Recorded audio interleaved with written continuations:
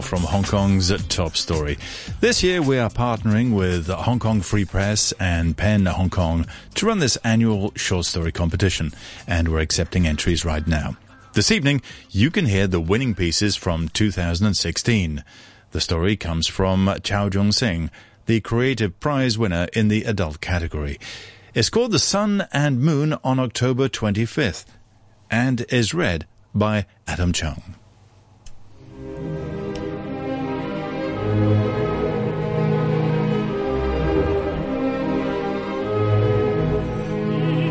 On the 25th of October, my grandma passed away, and I remember the sun felt peculiar. Sitting in front of a computer finishing up my essay, I received a call from an unknown number. It was my father calling with my cousin's mobile. "Your grandma passed away just now. She left with peace," he said with expected calmness. I wasn't sure what to say. Though the last few days I have been visiting my grandma at the hospital, we all had it coming. A bridge of silence between the two phones. "So, should I come home and have dinner?" I asked, initiating a conversation, wanting to make sure if he was truly calm. Perhaps I will hear him swallowing his tears. "Yeah, come back for dinner, sometime. Be back at 8, he replied, calmly. We said our goodbyes like every phone call, only to ask if I will be back for dinner. Some yeses and some nos without asking anything much. I hung up the phone and I looked around, only to see students buried in their keyboards, each type, each insert and backspace counting down to a deadline for an assignment. Counting down and counting down. In that moment, suddenly realizing the world simply does not stop for the death. Rather, death only accelerates life with a torturing speed. Death, somehow disguised as the teeth of a wheel, grinding your delicate face. And when death touches you, you mistaken that as the plain, polluted air. I walked out of the dim computer room only to be stung by the toxic sun. Where does the diseased go? For I have never heard Grandma said how she would imagine afterlife would be like, hence I could not equip myself with sufficient imagination. Instead, I stood still, gazing at the clouded sun from afar. I could only look at the peripheral halo and imagine my grandma lingering there, watching me. I could not make sense of her rays, whether it is blessing my skin with warmth or roasting me with curses. Like they say, I wish she is now in a better place. A silent, better place where her life story is played backwards. Each second, each frame, counting up, counting up. Every frame only to celebrate and commemorate her once infinite youth. Her vitality will soothe her wrinkles and her loosened skin. The dark freckles on her cheeks will undo themselves and burn brighter than the sun that I was staring. The sun rays stung me again and brought me back to my presence. I paused to ponder if she is the sun or just the toxic dust shrouding it, blocking my vision. The traffic light turned to a neon green, signaling me to walk towards the metro station, heading home.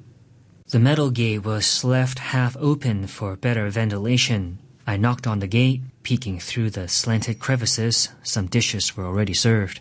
The dinner table was just next to the door. We had a tiny yet self-sufficient flat. "I'm coming, wait a second," my father shouted from the kitchen. I heard a bunch of vegetables sent to the heated wok, the sizzling sounds quickly silenced by the moisture and steam it released. My father opened the gate. I had my greetings to my father, suddenly recalling my grandma lectured me on mannerisms while twisting my ear. I stole a quick glance on my father's expression to see if my greeting to him had induced any sadness.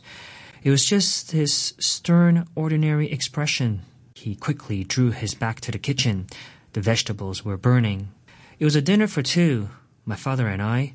I sat on my usual spot readily as my father landed the final dish, stir-fried broccoli with beef slices, served together with a dish of tomato scrambled eggs with chopped spring onion dices. 3 little dishes for 2 person, just enough. I turned on the TV and switched to the cooking show. We started eating, never critiquing my father's cookery. We just eat while we watch the competitors of the cooking show produce their delicate dishes within an hour limit, but condensed into a 5-minute dose of screen adrenaline.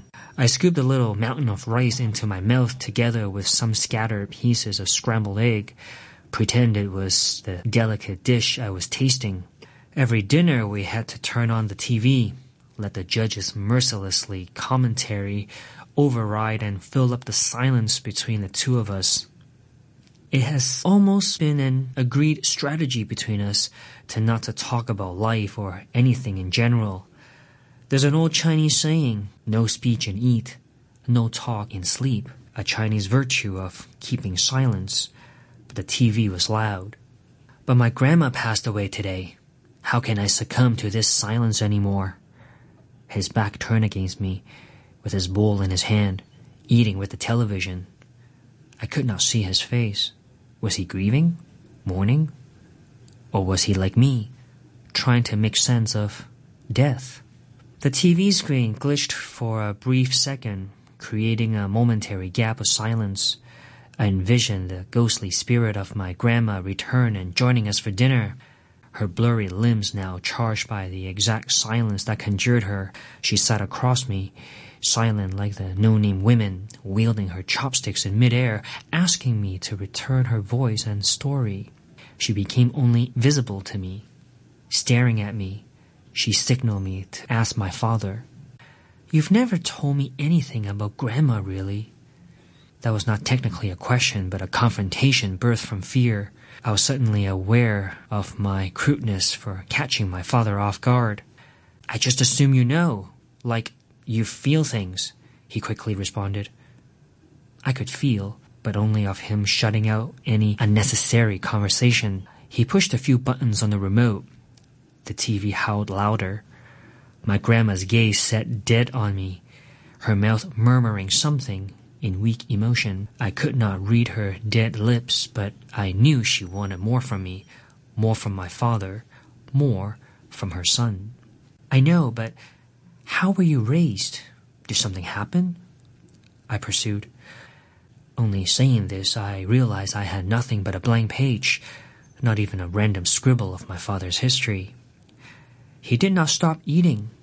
He then told me a brief story without stopping, not to give it any unwanted weight or moral. Your grandma lived a double life. To the 4 children, she is the dragon lady, but the quiet, subservient wife to your grandpa. The fact that me being the eldest boy in the household directly puts me into the role of succession. Your grandparents gave me most of their resources, education, travel. Even later, when your grandpa died, he passed on the fabric company to me. It was the most reasonable thing to do. In a Chinese kind of way speaking, the other siblings' resentment and jealousy grew throughout the years, hated me for being the eldest son, for having taken up most of the resources. He quickly summarized, then swallowing a mouthful of rice, continued eating. Your aunties and uncles are crazies, especially your Auntie Kun. Even back in the days when girls were not allowed to go to school, I remember your grandpa still tried sending her for education, but she messed up. She didn't cherish what was given to her and later dropped out of school and grew more hostile and distant from the family. She got an accountant job, married someone, but divorced 3 months after they moved in together. She's been single ever since, and she blames everything on me, just like your uncle. After Grandpa died, they fought like dogs over your grandpa's will and heritage. Bunch of crazies. Do you think you are part of the reason for making Auntie Kun the way she is? The question rushed through my lips. Part of my mind immediately regretted asking. I was also enthralled because at last I am restoring history from my oblivious childhood. A hungry void, finally being fed at last. My father hesitated with a look of surprise. Why should I feel guilty? I said she has messed up. Your mother and I have always kept your crazy aunts and uncles away. There was simply no need to know or to make contact with such people. My father quickly drew distance. I wanted to keep asking, but suddenly aware myself almost interrogating my father on the dinner table for answers he was trying to hide. Perhaps I was still too young to comprehend. I became the interrogator I once feared of becoming. I wanted to ask if he thinks Grandma and Pa were good parents, or does he think of himself a good father? Though truth at times hurts, but when you set it aside and leave it be, the wound would no longer hurt, but stings you with immense curiosity. A confused curiosity torn between healthy mourning and pure melancholia. Was I doing the right thing to fix the incurable history, to look at the other side of the story and return their voices? Or am I trying to befriend with the ghosts and enemies, or to simply destroy this peaceful silence between what is distant and me? I wanted to stop asking myself. After picking up the plates and the leftover food, I tied the black apron around my waist while having a good look on the dirty dishes, almost admiringly. Through the stained pan and wok, one could have guessed what was served at dinner. Don't get me wrong, I rather enjoy washing dishes for its therapeutic reasons. I had a clear memory of my mother holding my hand, getting gunk blocking the water. She said, "Every dirty thing can be cleaned." As now I see the bubbled water creating a gentle swirl. Strangely, I always relate washing dishes with my gay identity. The common gay jargon, "it gets better," equates to my mother's lesson, as if to agree being gay is dirty. To my family, it indeed is. This dirty big secret stained the plates with red ketchup, yellow mustard, green celery chunks left unconsumed, wasted, swirling in the bubbly water. I put my hand in the greasy water and purged the blockage into the thin plastic bag with subtle disgust. For I have a secret story that's been shackled by the white noise of the cooking show, waiting to burst out in any moment, with pride. It then transformed into a pickle side dish served along the dishes as a topic of concern, of love, and of friendship. Yet I could only see them flushed to the waist by my own hands. Using the wire brush, scrubbing the pot with brutal force. Will truth ever be revealed to me? Will my story ever be revealed, told and retold to my children, to my closest ones? I thought to myself.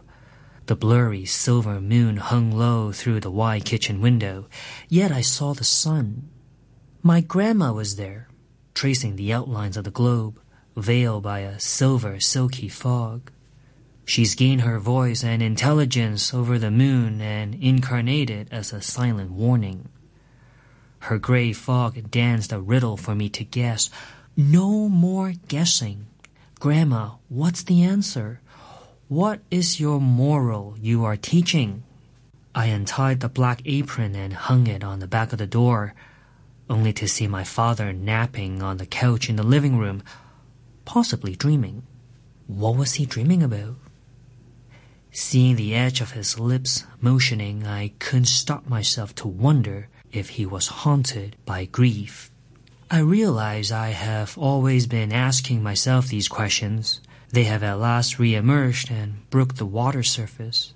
But at the same time, I have so many prepared answers to be questioned, to be revealed. That was Adam Cheung reading the story by Chow the Creative Prize winner of Hong Kong's Top Story 2016 in the adult category.